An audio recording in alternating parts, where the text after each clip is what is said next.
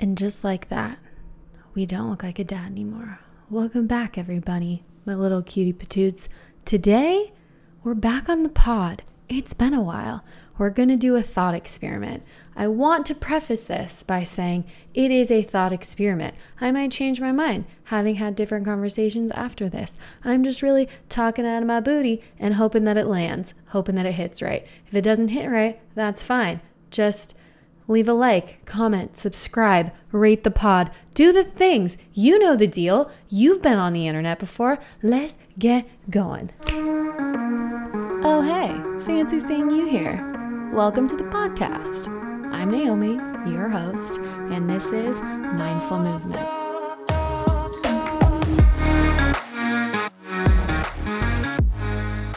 Where we talk about psychology, fitness, nutrition, and how all of those things are kind of the same thing, but not at all, or rather, how they're connected. So let's get to it. All right, y'all, let's dive in. Today, a thought experiment. I was minding my own business, thinking to myself, as I often do, about some stuff. And I'd like to bring that thought experiment here. Let me know what you think. And I'm serious, because I think there will be a lot of good opinions about this. I'm not sure. So the first thing is this. There's this argument to be made that we learn to feel emotions through our bodily sensations, meaning we feel them through our body, we identify the physical feeling, and then we can kind of place language to it or understand it better. We learn this as children. This is an argument. It could be true, it could be false, but let's pretend for the sake of today and our thought experiment that that is the truth. And I do think that it holds a lot of merit. It then leads me down the train of thought to say, well, if that's how emotions are learned, we look to our parental figures to place names to our emotions. Often we do this with children and we say, does that make you feel sad? I can see that you're angry. This usually happens in a certain realm of emotions. We usually don't call out the feeling happy or I need a feeling wheel. I'm just lacking the language here. Okay, we've got our feeling wheel up. So core feelings. If you guys don't know what a feeling wheel is, you can just Googly it. You can just look it up on the Googles. But there's 6 core emotions, and it kind of helps us dive down and hone in on that feeling. And it was created by Dr. Gloria Wilcox. What a gem. What a freaking gem. So there's bad, fearful, angry, disgusted, sad, happy, surprised. This feeling wheel that I am looking at, I think I disagree with. I don't know that bad is a feeling. Bad. How is bad different than fearful? Anyways, that's a completely different sidebar. We can debate that on another day. Anyways, it's important to note the structure of the feeling wheel because angry is next to fearful, is next to bad, is next to surprise, is next to happy, is next to sad. So as it gets larger, the feelings are splayed out. So exposed, when we root that down, it's actually fearful, but it's close to the angry side and not as close to the bad feeling side. Sad, disgusted, happy are all neighbors as well. Sad is sandwiched between disgusted and happy. I know this all sounds very confusing. I'm just going to put a link in the show notes. But sad, if we pick something like embarrassed, sad is the root feeling of embarrassed, but it's right next to disgusted because feelings happen on a spectrum. And I've gone on a sidebar for far too long now. My point here is we don't call out positive emotions, often happy or surprised. That leaves sad, disgusted, angry, fearful, and bad.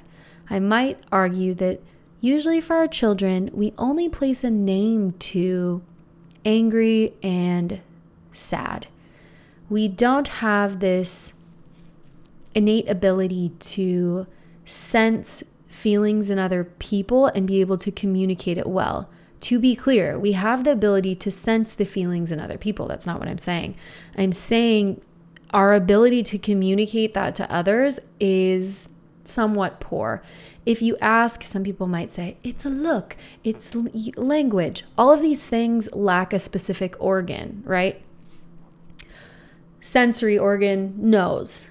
What's it do? It senses smell.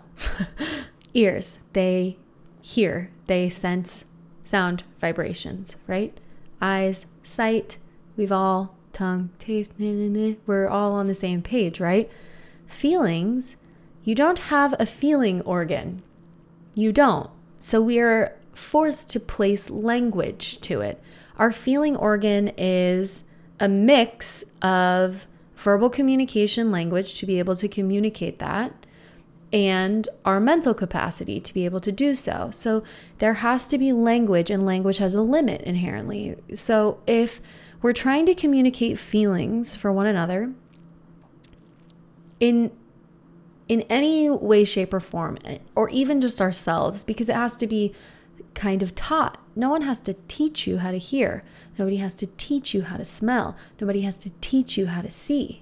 Are you gluing this all together? I hope so. So if all of those in our thought experiment, if all of that stands to be true, and we're teaching our children this ability to sense and feel their own feelings through language, which has a limit, and then they have the other half. We can only give half of that sense. So if I look at a child and I say, does that make you sad? Or I say, depending on their age, because I do think that depending on the age, depends on how you parent your child. So, and it depends on the child. Like, we can't parent everybody the same, but that's a completely different wormhole. So if I look at my child and I say, you're sad. Okay. They're like two years old. You're sad. 2 is too old. Maybe. I don't know. Look at the non-parent, is it showing? Okay. So 9-month-old. You're sad. You're mad. That evolves into a question. Are you sad? Are you mad? Are you happy? Is that bad? Which then should evolve to another question, which is, how does it make you feel? And I think often this question, people look down on this question, like it's like a therapist, like in an office, like, oh, how does it make you feel? It's a really loaded question, and it's often just kind of like brushed off. People don't often feel the emotion. You can say, that makes my heart race. That's a good one. And you start in this physical sensation realm, and then we start to walk through into what that actually maybe feels like inside of you, and you might not have the language for that. And I think inherently, because there's not a lot of language to be able to be placed on a feeling, you can describe a feeling as best as you want, but language is limiting when you go to describe a feeling. So if we're teaching our children feelings with this inherently limited ability, how then do we learn? And I think the answer to that is we learn through interpersonal relationship, and we teach each other. I have this little micro piece. Do you have this little micro piece? And it all starts to pile together. And there's another piece of this. In teaching and leading, and I believe this wholeheartedly, there's an art to leading people. And there's a difference between leading and parenting well and leading and parenting poorly. And I'm not saying parenting is leading and leading is parenting, but hopefully you can draw enough similarities there. My point here is that if we are all kind of ill-equipped, how then do we learn to feel? And I know that sounds really silly because you're like, I feel all the time. Do you? It's really hard for people to place language to how they feel or to identify all of the feelings in that wheel, the full spectrum. And that is a powerful tool. But how is that done? How do we become higher evolved beings to be able to identify, communicate, and really hone in on the starting place of a lot of problems? Because Feeling and thinking are two different worlds, and we try to mash them together. You can't do that. If you call somebody a racist, they can't tell you they feel any differently because you think one thing and they feel another. So we use these logic and these data points to try to like cross-contaminate things, and there's no good argument if you've been accused of being a racist. There isn't one because it's in feeling land, and you can't communicate that because you lack the sensory organ to both sense it and then give it away, which is really interesting.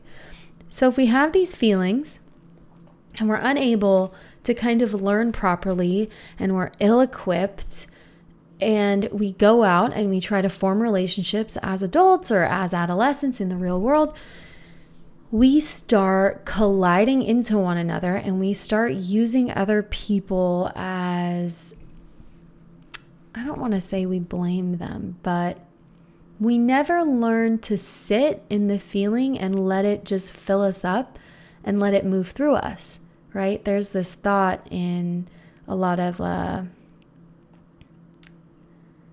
don't want to call them religions, schools of thought around enlightenment and things like that.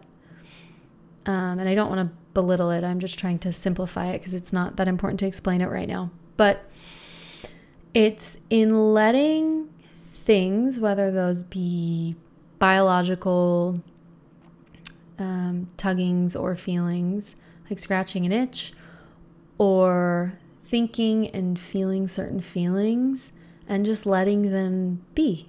We don't learn to let them be because with our language, we say, you're sad. We instantly try to fix it. Why do we do that? Because you're often the teacher or being taught by somebody who loves you. And when you love somebody, this feeling can kind of taint the lesson in a way. And that's kind of really, it's sort of poetic. It's kind of sad, but and some of you might be like, no, you're wrong. Love is pure. Love is this. Love is that. It doesn't mean love isn't pure. Love can taint the message. That's the truth. It happens all the time. So if we're teaching our children and we say, are you angry? Are you sad? Bad emotions, right? We instantly try to fix it. Let me give you this. What can I do to help you? How can I help you? That can be useful at times, but it creates beings who do not know how to move through it. You don't know how. It's never been taught. And unless you teach yourself or you get lucky and you learn to just kind of walk through it and sit in it, you can sit and be really, really sad and just notice. It doesn't have to be the driver of your ship. Sometimes it is. Sometimes there's trauma and feelings and that's a whole different ball of wax. I'm talking about just no trauma involved, no trauma triggers, just feelings that you feel. People get sad and like their day's ruined, or they don't want to feel that way, so they try to get rid of it. Let me eat to numb it. Let me exercise to get it away. Let me over manipulate and control my environment with OCD to try to, not OCD, but a facsimile of like over correcting and cleaning my environment to make me feel better. Now I have control in my environment. I feel like I'm in control of my life. That's a real thing. People do this with substances. People do this with social situations. Introverts do this with their inner worlds. They create idealizations. All of these things have purpose and tool and reason, but I spoke about discomfort and being uncomfortable and how being uncomfortable is this catalyst for change. And I talked about substance abuse in that, or just substances in general, not even abuse. There's a bigger piece to this that says we're ill-equipped, or maybe we are, because this is a thought experiment, to handle, due to multiple things I've already discussed, which is organ sensing, the limits of language, and the need for identification in language to spot out and call out a feeling and then do something about it. because love kind of taints the lesson. So you're angry, don't be angry anymore. You're sad, don't be sad anymore. That's what we learn. That's what we learn. How often do you see a parent or a leader say, you're sad? Good. That doesn't happen that often. Why is that? Because love gets in the way, right? Feeling care, empathy, sympathy, all of those things get in the way.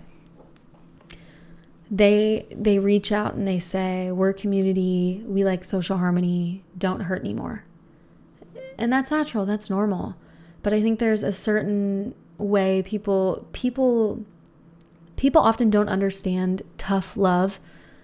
Tough love is a way to try to remove the love out of tainting the lesson.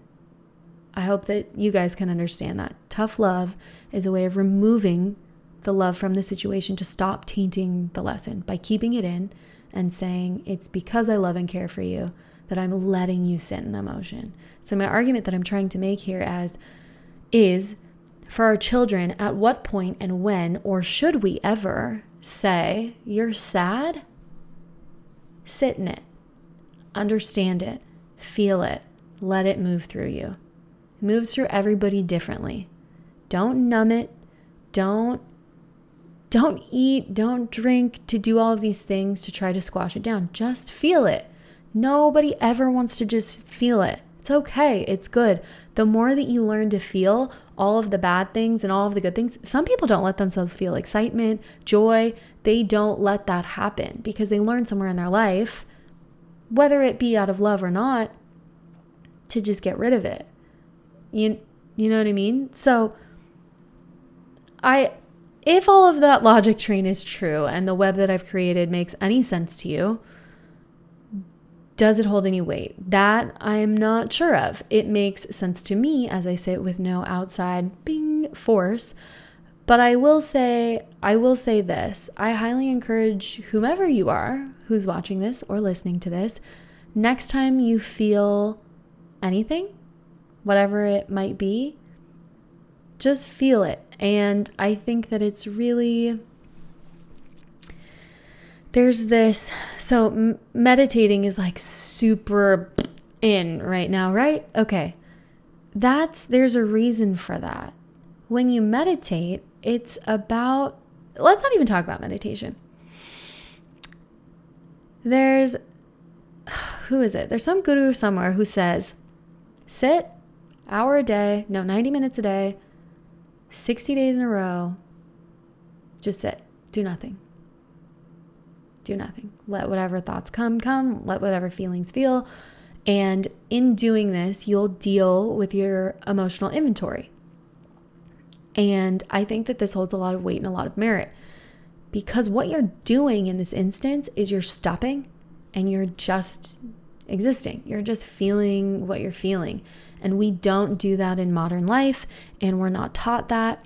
And frankly, there's no room for it for how we live. So if we make room for it and we witness what comes and what moves through us, how does that make us better or improved, for lack of better words?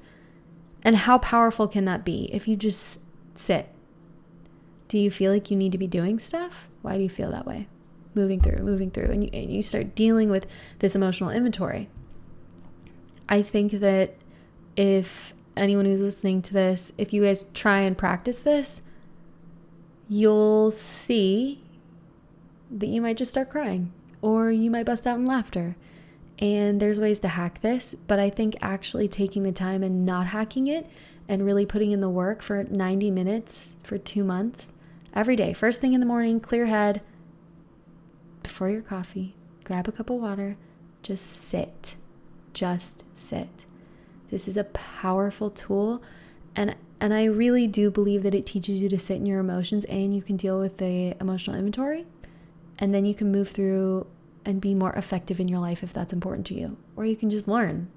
I hope that you feel like a eternal student. I think that that's powerful. That's certainly how I feel. But if nothing else, I hope the takeaway today is to let yourself sit in a feeling. And Some of us can't identify those feelings, and some of us can. And I think that's it's important to just be, not overthink, exist, and not try to over manipulate or over control anything, because I don't know, it can lead us astray, I suppose. It can also not. Don't get me wrong, I'm an over everythinger. But it's in learning to feel feelings, and I think teaching our children to just sit in it, that's really, really, really, really, really important. And I highly encourage you to do it and have those conversations with your kids after that happens. When you sat in your sadness, how did that feel? How did that make you, like, did it change anything? What was that about? Can you explain it to me? There's limits to language. That's why we have other tools. There's massive limits to language. And that's why you can still exist if you lack language. It's harder to connect with people because this is the main way that we connect. But body language is a real thing. We're made to pick up on these other cues and things that are inherent to us. So understand and be able to guide. You should be able to pilot your ship better if you understand how to sit in those feelings, because you can more quickly identify them, more quickly filter them.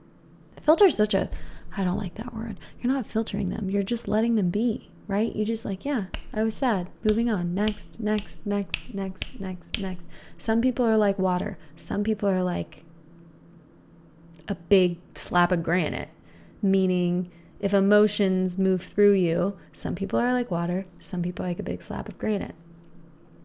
It's different for everybody. Know who you are. Are you granite? Are you sand? Or are you water? I hope you have a beautiful today. I will catch you tomorrow. Hopefully we got a little too deep for you. You got really uncomfortable and you turned it halfway off. If you stuck through, like it. If you like it, subscribe, leave a comment. Let me know your thoughts because I'm actually genuinely interested. We'll catch you on the next one. We'll see you on a Wednesday. Bye-bye.